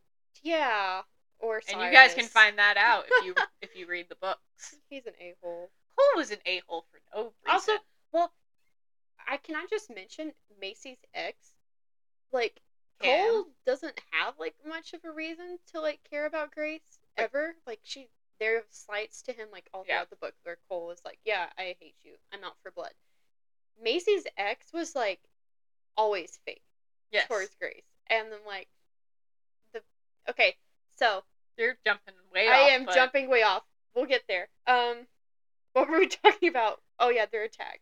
And Meki is, like, dying. Yeah, so Meki's, like, dying. Meki's dying currently. He's not like dying, he is dying. He is dying. He's bleeding out. But luckily, Hudson teaches Grace how to use her healing powers on Meki. She gets him stable and uses stone to basically cauterize the wound. She But breaks off a Meki piece is of no herself. longer in commission and has to get sent to the infirmary, and he has to, what is the word? When they vaporize. Fade? Yeah, when he fade. Which also, we didn't mention this earlier, but how Hudson got stuck in Grace was because he was fading when she turned to stone. But not as important. Yeah. But Meki has to fade back to the nurse's office. And due to this, their whole plan is kind of cut off wire because Meki's power was to hypnotize. Yeah. And now they don't have that. He was planning on hypnotizing the unkillable beast. Which would have worked great if it wouldn't have even. If the situation wasn't the fighting of the unkillable beast. It wouldn't have worked anyway. So that is now we're out Meki, we're out Gwen. So now we have Macy Jackson, Eden, Flint, Xavier, and Grace. We have 6. We're down to 6 going to kill the unkillable beast. Yeah, and so, which is a 4-hour flight. Which they get there riding on the backs of the dragons, and so Eden and Flint are already kind of worn down by this because they flew everybody there. Yeah, and they're at this like island location. They're at the North Pole. Yeah, is where they're at. Some island. But it's a magic island. It's that's magic. Like tropic. It's not freezing. It's like tropical. Yeah. And so they get into the cave, and I think after they kind of formulate a plan, Flint and Eden are like waiting in ambush. Macy is prepared as well with like a lightning spell. No, she's prepared with some kind of like stun spell. It's all happening again so fast. And then Jackson, Xavier, and Grace go in as bait. Yes. Which also at the beginning of this, when the dragons were flying around, they were asking, if this unkillable beast is so huge, why can we not see it? Yeah, and they couldn't see it. They were flying around trying to get a scope of it, and they can't find it because it's supposed to be like 50 stories tall or something. It's supposed to be huge. So they don't find anything, and then they find this cave right next to this waterfall. It's behind the waterfall. Yeah, and so they're like, "This must be the lair." Because if I were to be stuck here, this is where I would be. Well, it is because of the water. If I was stuck on an island, I would want to be stuck near water. Yeah, and so they all set up like ambushes as they kind of make this like last minute plan. Because their other plan was thrown out the window. We're on like plan D now in all of this craziness. Yeah. So within plan D, we have Meki, Grace, and Jackson just walking up to this cave where they start to hear chains rattling. Yeah, and immediately when Grace is going in, she has what she thinks is her gargoyle saying, "No, no, no, get out, get out, get out." Yeah, like leave, don't come in. Leave, don't go. And so she's battling not only Hudson. her thoughts, Hudson in her brain, and now her gargoyle is screaming at her to get out and to leave. And so, like, Grace is, already, like, shoot. This is a whole bunch for her. Everything's happening so quickly, and this is a big, big spoiler about the unkillable beast. So they start fighting this beast. It's huge. It's 50 stories. The dragons look like flies. Shackled to the wall. Yeah, the beast is shackled to the wall by chains. It starts out with just Jackson, Xavier, and Grace. Yeah. And they're gone for so long.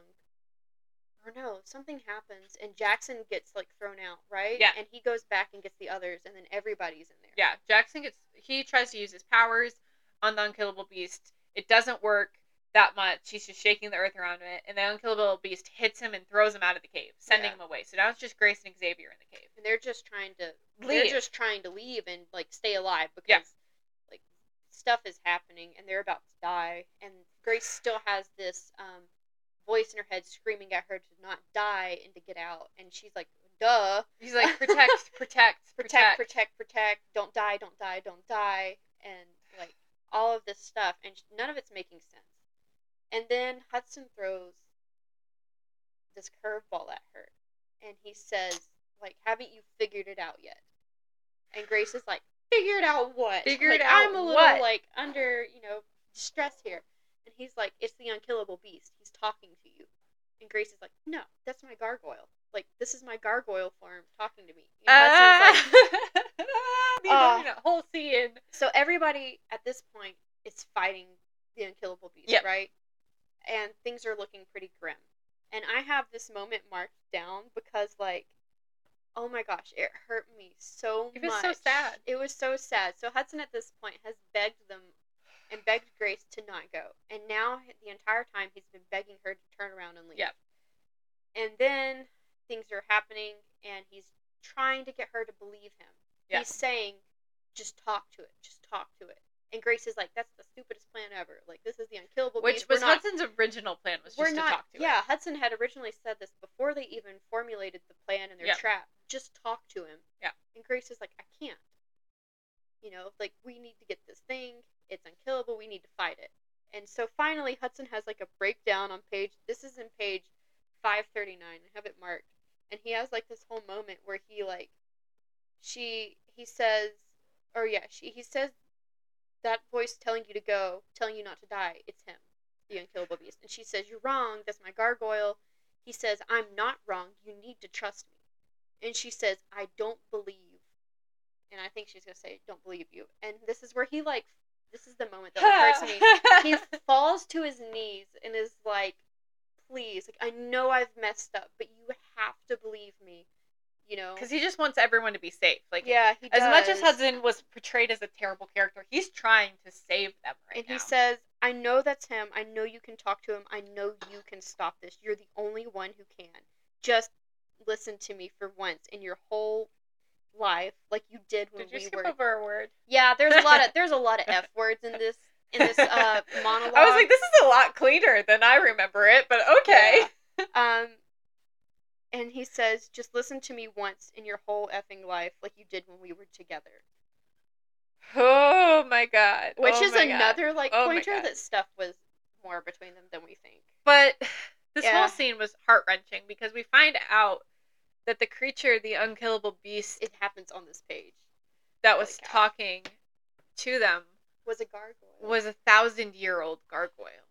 And Grace had mentioned that when she was exposed to magic and, like, being hit with magic, she absorbed it in her gargoyle form and gets bigger. Yes.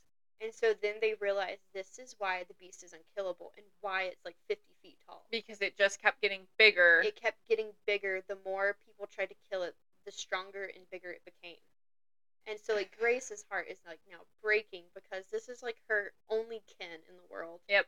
And it's been tortured, chained up, and, like, constantly attacked. And having to kill people in defense of itself. Yep. And during all of this, there is a scene that happens. I don't want to. I don't want to. You say it. I don't want to. So after Hudson's monologue of begging her to stop, Grace is still not believing him. And then the unkillable beast goes for Macy, who is, like, trying to make them a portal or something. She's trying to get him out. No, she's not making the portal yet. Where's it at? Oh, the beast turns towards Macy with a roar. And so Grace is flying as fast as she can to get there to her cousin, because her cousin's about to die, right? Yeah. But who gets there before Grace? Xavier jumps in the way. Oh my god. And Xavier takes the hit that was meant for Macy. And I didn't even realize he died. I didn't either. I did not. I had, like, a moment of denial. Like, because it essentially says, I can hear the bones shatter from where I am. I can feel his skull crack. And even as I read that, I was like, he's fine. He's a werewolf. Fine. He's a werewolf. He can heal. He's just pretty broken. No. Like, this is it for Xavier. And this is where I realized this author is not going to pull punches when it comes to character deaths. Nope. We're just killing them. I was not prepared for that scene on any level. Yeah. Nope. And as Xavier's prone body is laying there crumpled and broken, Grace throws herself in front of him and screams no. Yep. And this is when she starts talking to the beast. Yep. And when, she realizes all of this. And it's also sad, because they don't beat the beast. They don't kill the beast, because we find out it's a gargoyle, and it starts communicating with Grace. Yeah, it does, and it starts talking, and this poor tortured creature has been, through so much, and through so much isolation, that it's driven it kind of mad, to the point that it doesn't, talk. Yep. It's kind of, talking in broken, childish sentences, almost. Oh my god.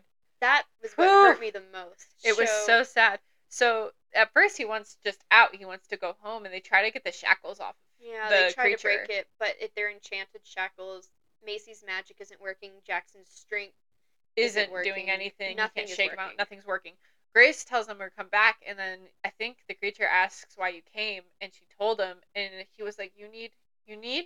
Yeah, you need? Heartstone. And I was like, you need Heartstone? And I was just like, I can't! Yeah, it was in the most, childish, innocent way I read that it said it. I didn't read it as, a kid. For some reason, my brain read it as, I don't know, when you give your dogs voices. Oh, I felt like it was Cosmo coming up to me with his ball and going, "You want ball?" Well, yeah, when I say childish, I don't mean like he's a kid. Yeah. I mean it's an innocent, childlike way. Yeah. It's so innocent, like a dog or a child. There's. He points to his heart, and Grace realizes what they're after. To do. They're after the gargoyle's heart, and she's like, "No!" And then she realizes she's like, we can't, we're not doing this. It's like, you keep... Absolutely not. I don't care about, we'll find another way. We're not doing this to the only other existing that I know of, Ken. They leave. He's been through too much. They leave. They don't mess with him. They say they're coming back. They leave. Grace promises him that she will come back for him and that she won't forget him. And so, it's a really touching moment. Even after this thing just killed Xavier, even Macy realizes, and Grace has a moment of appreciation for her cousin, because Macy realizes that this is just another victim of Cyrus's, evilness, right? And so he's just another victim, and, they have this really touching moment, and Grace is like, I'll be back for you, I promise. I'm not gonna forget you. I can't, I'm gonna start crying, we can't do this. No. And then Macy builds a portal for everybody, and Xavier, his body, through her magic, turns into, the light of her magic somehow. And so he's I don't know. It was sad. They transform. They go by life force transportation. Yeah. So she uses all of this magic she has. She channels it through Xavier and through herself and through the gargoyle and through all of them. They're all holding a crystal or something. When they get back, everyone reforms, and then they're like, "Where is Xavier?" And she goes, "Because it was a life force. He didn't have a life to return to. He didn't have a life to return to. He just kind of turned into the light." Yeah, so he turned into light, which is a really cool way to go. Yeah, but I am touching. And so it was sad about all of it. So, after all our of this, hearts being broken from losing Xavier, and all of this, immediately jump into. They have the trial. 90 minutes to get back to the trial and be prepared. The circle, yeah, and be prepared for it. Jackson and Grace are drained. They are exhausted, and so they just lost Xavier. Everyone's raw and hurting. Eden has to go to the hospital. Flint has to go to the infirmary because their bones are broken. Eden's wing is broken from the unkillable beast. And Flint's leg was broken from the unkillable beast. So they have to go to the infirmary. Gwen wasn't there. Mackie was already out. Yeah. Xavier dies. And then Macy decides she's going to go get blood and food for Jackson and Grace. So before the trial. Jackson and Grace begin to start walking to the trial. And Jackson's telling her how he's going to protect her and all the things that he's going to do, and he's just going to fade to the end of the game, and all of it's going to be over, and we're not going to have to worry about anything. Which also, to mention, how was fading how were vampires not easily winning this game? Because there were blocks on their powers, so they could only do not it for in the new game. No. Well, this is why this is different. So that's why the Ludaris is based off of the trial, but the trial has no holds against it. But that's my question. With the trial, how did vampires not challenge Cyrus by just fading to the end? How were they stopped from fading? Does that make sense? No one's challenging him. I know no one's challenged him, but why hasn't others challenged Cyrus? Because he would kill them. As a vampire. So we realized very quickly that Cyrus kills anybody that's a threat to him. Yeah. The only reason Grace gets away with this It's because she's a is gargoyle. because she's a gargoyle and she's fighting for a spot of her own. She's Yeah. not trying to dethrone Cyrus. Yeah. Cyrus would probably just kill anybody that try to throw, because I was like, if a vampire was in that trial, they'd just fade. Yeah. Cyrus didn't win this trial. He just faded to the end. Yeah, like Jackson. They're That's not a cop-out. fighting. The other vampires wouldn't be fighting for inclusion, and they wouldn't have the support of the other circle members. Yeah. The only reason Grace gets this is because they voted for they tried to vote for it. I understand that. I'm just thinking, as another vampire, you could just fade. Fade. There's no game. That was Cyrus would just kill them.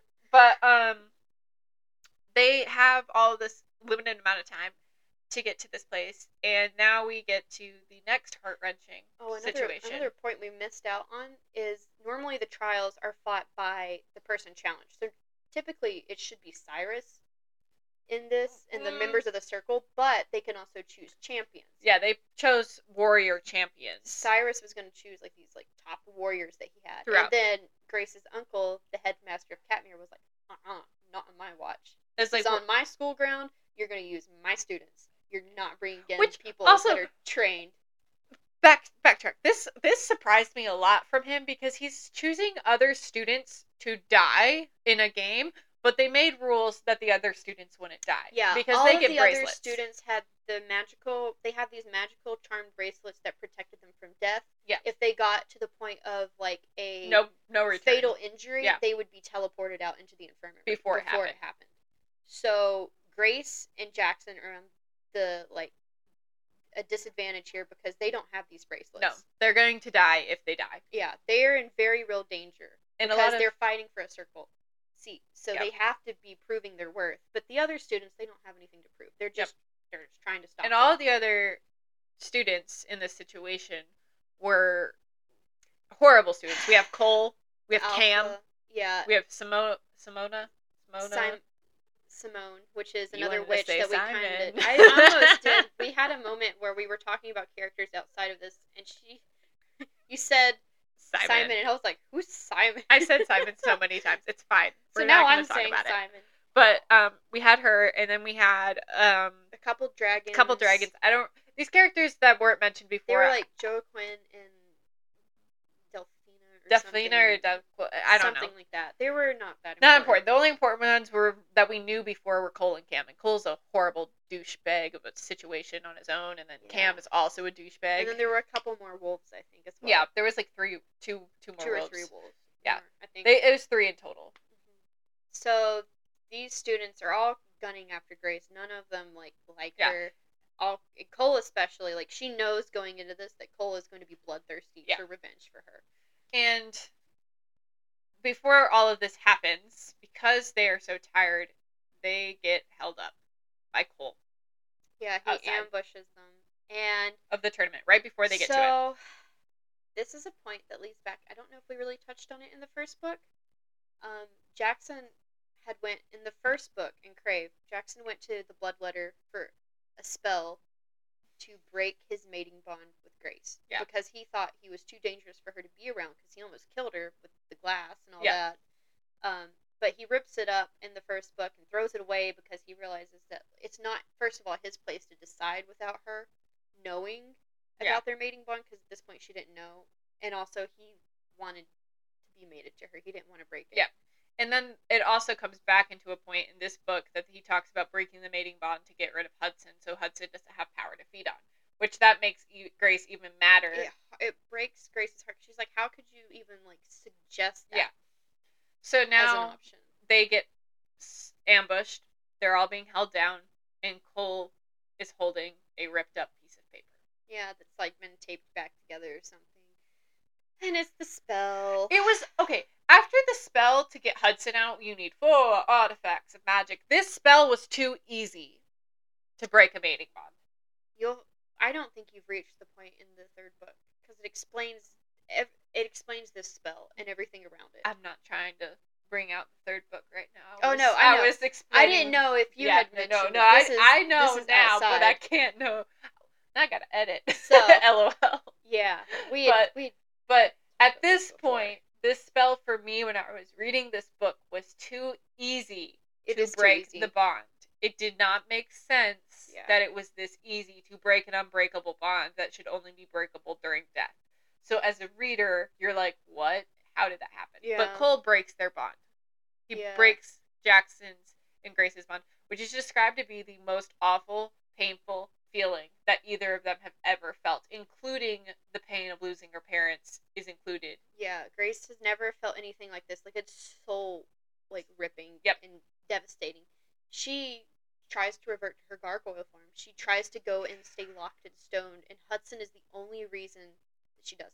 Yep. He kicks her out of it, and is like, you have to do this for not only the good of yourself, but for, like, the rest of everybody else. Like, if Yep. Cyrus is not left unchecked, the world's pretty much screwed. So, I don't think we're going to describe the circle trial, because we have, it's a literary game without rules. I think it needs to be read, because I don't think I can do justice for it. No, and it's kind of hard to describe it without being, like, kind of like sports announcer and being like, and then Grace does this, and then Grace and like does reading that. the book. So, yeah. I would recommend just read the book, get to this point. Read it. We're just talking about all of the moments that we felt. Jackson doesn't even get off the ground. Yeah, Jackson doesn't move. Jackson's just weeping. And that broke my heart, he's staying there too. in the fetal position with his hands over his head. He doesn't respond to Grace at all when she tries to tell him that she's going into the tournament. Because she's going in by herself, which, like we said, is never done. This is done as a maid of care. Ever. And so Grace steps onto the field by herself. She does this all by herself. But before she steps on the field, she does let Hudson out of her head. She has all 4 magical items. She uses the 4 items, and she gets Hudson out of her head. Yep. Hudson, and we find out that Hudson does something for her. He does give her a Very gift. key. He leaves his powers in a memory for her. Yes. Because he knows that she can't do this all alone. It's meant to be impossible to do alone, and he doesn't want her to die. So he leaves his powers willingly with her until she can give them back. Yep. Which, during all of this, after the tournament happens and she uses his powers and she walks to the end and she does all of the things she does. Yeah, she's she's one person. She, after a very long, intense battle between this all, she does win the battle. And she has a dome. There's a dome, basically, like Hunger Games first. Yeah, like the shield dome, the force field. No one can get through it. The magic, obviously, Jackson, Hudson, Macy, when situations were happening in this game, in this trial, they were trying to get to her, but they couldn't. Yeah. So, at the end, Cyrus comes down, and he goes through the field. Of cheating. And accuses her of cheating. And after she says he cheated because he was like, this game is rigged, you shouldn't have won, there's no way you could have won. And she goes, well, you cheated by rigging the game, so there was no way to win it. Yeah, you broke my mating bond beforehand. Yeah. She knew that Cyrus was behind it. Yeah. Cole. She put him up to it. And he does admit to it. Like, yep. Yeah. He admits to breaking his son's mating bond. So, Father of the Year award. Cyrus doesn't even get anything. He gets nothing. Yeah. And so the punishment for cheating is death. Because of course. We know previous to this that Cyrus has something called an eternal bite that no one apparently lives through. It's at all. Incredibly deadly. One of the things that makes him a force to be reckoned with. Yep. And so he does. He bites Grace. And then, again, so much has happened. I feel like we've talked a lot about a lot of different things, and it's been going on for a hot minute. But after all of this, finally they get through the magical force field, or Cyrus says she cheated, and then he kills her, and he tells everyone, and everyone's hooing and hawing that she cheated and that she's dying. Hudson, Jackson, Macy, Flint. No, not Flint. Just Hudson, Jackson, and Macy get down to her. And Hudson picks her up. Hudson is the one that gets to her first. And he gets to her first. And this is the first time Hudson has physically held and touched Grace outside of their mind. So he's holding her. He's panicking. He's trying to get her to come back. Hang on, kind of don't leave me. Hang on. And then Stay awake. Basically having contractions of pain hitting her every few minutes. Yeah, another the pain is getting worse, I think. Yeah. With each, it's getting to excruciating. I'm going contractions because I feel like it's a similar situation. It's every 5 minutes you have another. So this is happening, and Hudson has an idea to save her, but Jackson's sitting there begging Hudson to give Grace to Yeah, to because him. he thinks his girlfriend's dying. Yeah, she's just gonna die. There's no way Cyrus thinks he's dying. But at this moment, Grace gives Hudson his powers back, and Hudson melts Cyrus. Melts him. He breaks, like, simultaneously with a wave of his hand every single bone in Cyrus's body. Every single So he just bone. kind of like... I just imagined, like, the puddle. Yeah, same. He just kind of, like, melts down. Just melts down into a puddle. And then Hudson also, with his powers... You can say it! Without even, like, you know, this is showcasing how powerful Hudson is. Yeah, this is Not only did he, like, disintegrate every bone in his father's body with the wave of his hand, with just a thought, he starts bringing down the tournament, like, dome. Yeah. Like, the whole stadium. So imagine, like, Harry Potter Quidditch Stadium. All of that is just shaking and shattering, and people are running. Which, in this moment, Grace knows that Hudson's not hurting anyone. He's just proving a point. Yeah. And walking away. This is an outlet for his anger and his fear that he has about losing Grace. They finally get out. Jackson is following. Macy's following. And Jackson and Macy are, like, freaking out. What are you doing? Hudson finally hands Jackson Grace. And they're having their whole moment. Saying their goodbyes and all that. So... It's heartbreaking. I was in tears at this point. I was very sad. This was hurting me a lot. And we're almost at the end, guys. We're minutes away. Not even probably that. So during this, Hudson is digging a hole with his powers into a grave, and he has. I don't remember if Jackson put Grace in there. Jackson put Grace in there, and Jackson put the stones over her. Yeah, because Hudson was like, put her in. And he goes, I'm not burying her. I'm not burying her while she's still alive. And he said, put her in. And he put her in, and then they said, bury her. Yeah, they started placing rocks over her. Rocks and stone and all of the things over her. And then they were all freaking out, and they had this whole moment. And then all of a sudden, Jackson and Hudson are, like, fighting each other in conversation. And Macy's like, guys, look! Yeah. And then we get panned over to Grace, and the stones are being absorbed into her skin. Yeah. Which, like, also, what the freaking cool power is that for a gargoyle? She healed herself with earth magic. Like, Tracy, well done. Having the magic of the earth absorb into her body. Cool. I like it. Not only during that, but we also found out in the Luterus games, when you read that for the trial, for the circle, she has water abilities, which is also really cool. She has an affinity for all of the elements as a gargoyle. There's so many powers to unlock. So she started to harness them. But earth magic heals her. Yeah. And then water magic. So this is the end of Grace's point of view. Yep. And then we have a chapter from Hudson's point of view, which is where we're getting this, I think, of Grace coming back. Yeah. And then Jackson and Grace are having their moment of being reunited, of Grace being alive. And this is where we end the book. Do you want to read the line? The biggest cliffhanger. I will pull up the line. Do you want to read the line? Because how can you not? So, let's see. Hudson's point of view. Okay, this is the extra chapters in Hudson's point of view. Where's the actual one?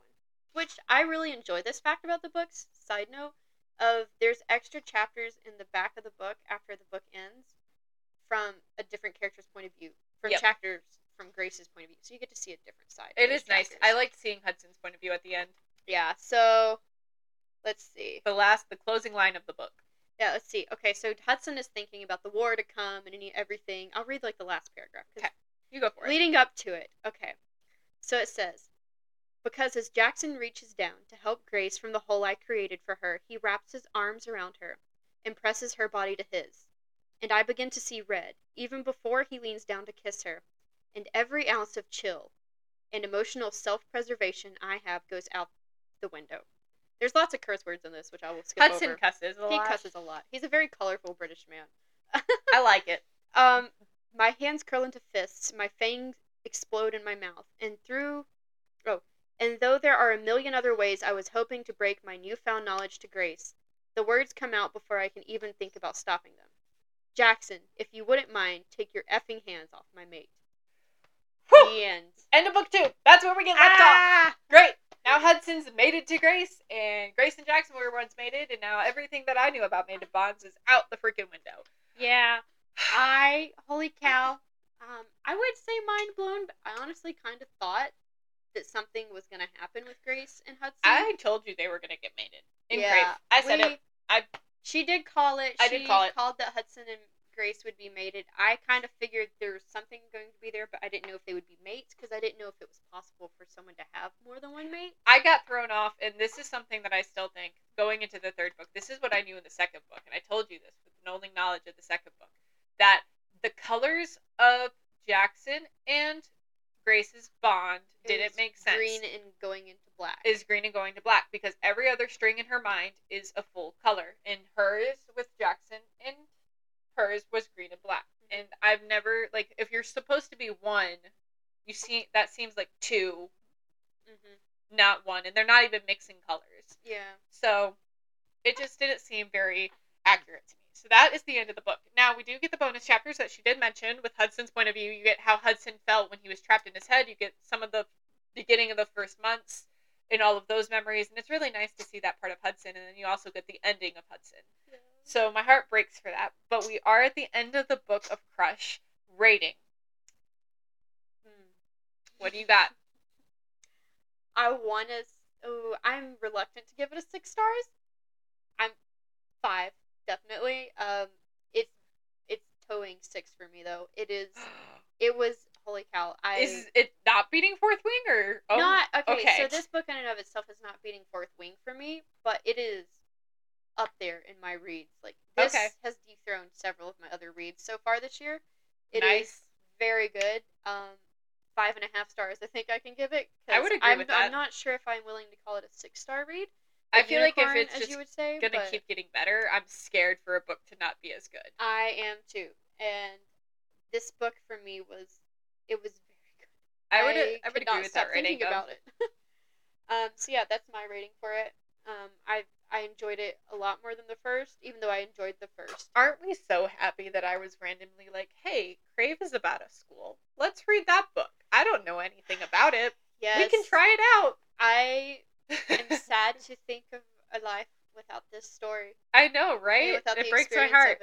I would also give this book a 5 or a 5.5. I would say it's near 6 for me as well, but I don't know yet. Yeah. And I feel like my ratings for books are it's gonna be hard. If this is a full 5-star series, it's a 6-star series. Yeah. If every book hits where it's been hitting right now, it's a 6-star series. Like there's this is getting back to where I said it's as good as Harry Potter. Yeah, it is. I will say, like, it is on the trajectory to be one of my favorite series, like, of all time. It very is shocking. We talked about that in our last episode of having, like, our favorite series. This series for me it's getting up there for me. And if every other book continues on the trend that it has been, it's gonna be a 6-star series for me. Like I'm so sad for future us if it doesn't continue trending the way it's trending, because it's gonna break my heart to sit here on the podcast and be like, this isn't as good. Normally, like, I feel like every series has at least one book where you're just like, it kind of wasn't it. For me, like Akatar, like we talked about that as well, and you're pointing it out for those that can't see it. I can't believe you say it's that book for you. She's pointing at A Court of Wings and Ruin, which for me was like a really good read. It's the end of A Court of Rings and Ruin and A Court of Frost and Starlight. Okay, so A Court of Frost and Starlight is a lot of people's like read in that series. Which one's your Do you not like A Court of Thorns and Roses? No, not as much. But for me, it's Silver Flames. Oh, hold up. I wasn't including Silver Flames in this series. I didn't know that was an option. I retract my statement. It's this one. Sorry for anybody Nesta. that really loves Nesta. I didn't know we were including this one. I think this is its own book. Yeah, Nesta made it very hard for me. Out of Faye's point of view, if you're only counting Faye's point of view, Akatar would be my least favorite. It was the for me. But it did enough to get me hooked in the series, so I guess I can't say that. If it's out of Freya's, I would go with this one. I like these two more. Yeah. Thorns of Roses is a Beauty and Beast retelling for me. This one was perfect. This Mr. Fury was... Court of Mr. Fury is a Bible to me. Wings of Court and Ruin. I love me some politics, but it just dragged on, and it wasn't very political. I can see the fact that it did drag some, but it was too much training. There's so much there's so many scenes in that book that I love too much to call it a miss. For And me, then, it's the most out of the series. and so. then A Quarter Frost and Starlight is a lot of people's like, eh. But You don't to need me, it. it was, no, you don't. But to me, it was nice to have a cozy, happy story. Like, I really enjoyed seeing everyone happy for once. That's fair. And it's the wrap up of Faye Stan's point of view, Yeah. which I can't believe. I want another Faye Stan novel so bad. This is its own. I know it's front facing. I'm again sorry to all the Nesta lovers, but I'm begging SJM to not do another Nesta point of view. I can't deal with it. Let's not. Let's just choose not to do that. Or Elaine, I don't need that either. Please give me a gentleman caller's point of view. That would be great. I do want Azrael's point of view, though. If I have to deal with that through an Elaine book, I will deal with it. But. Yeah. All right, so I think that wraps it up for today for Crush. We'll be back with Covet in 2 weeks. Yeah, so next week we will have another kind of fun, just conversational episode. And then we'll get back into the series. Hopefully, we might, depending on our reading ability to be speedy, we might do Covet and Court together. Mm-hmm. If we don't read enough fast enough, then we'll just do Covet. But we'll make an announcement on you'll Instagram see it on social media before we have the episode. So you'll know how much you guys need to keep up with us if you're keeping up. All right. I think that's all for tonight. Thank you guys for listening and joining. Don't forget to subscribe, follow on all of the platforms. Follow us on whatever podcast platform you watch us on. Don't forget to comment, DM us if you have any thoughts and opinions. If you are reading along, let us know. We definitely want to know where you're at, and we can also freak out at the same time together. Do you have anything left you want to say, No, make sure to, like you said, follow us on Instagram. It's where we post all of the things about upcoming, what we're doing, and how to keep in touch with everything that's going on. Send book recommendations, as many as you have.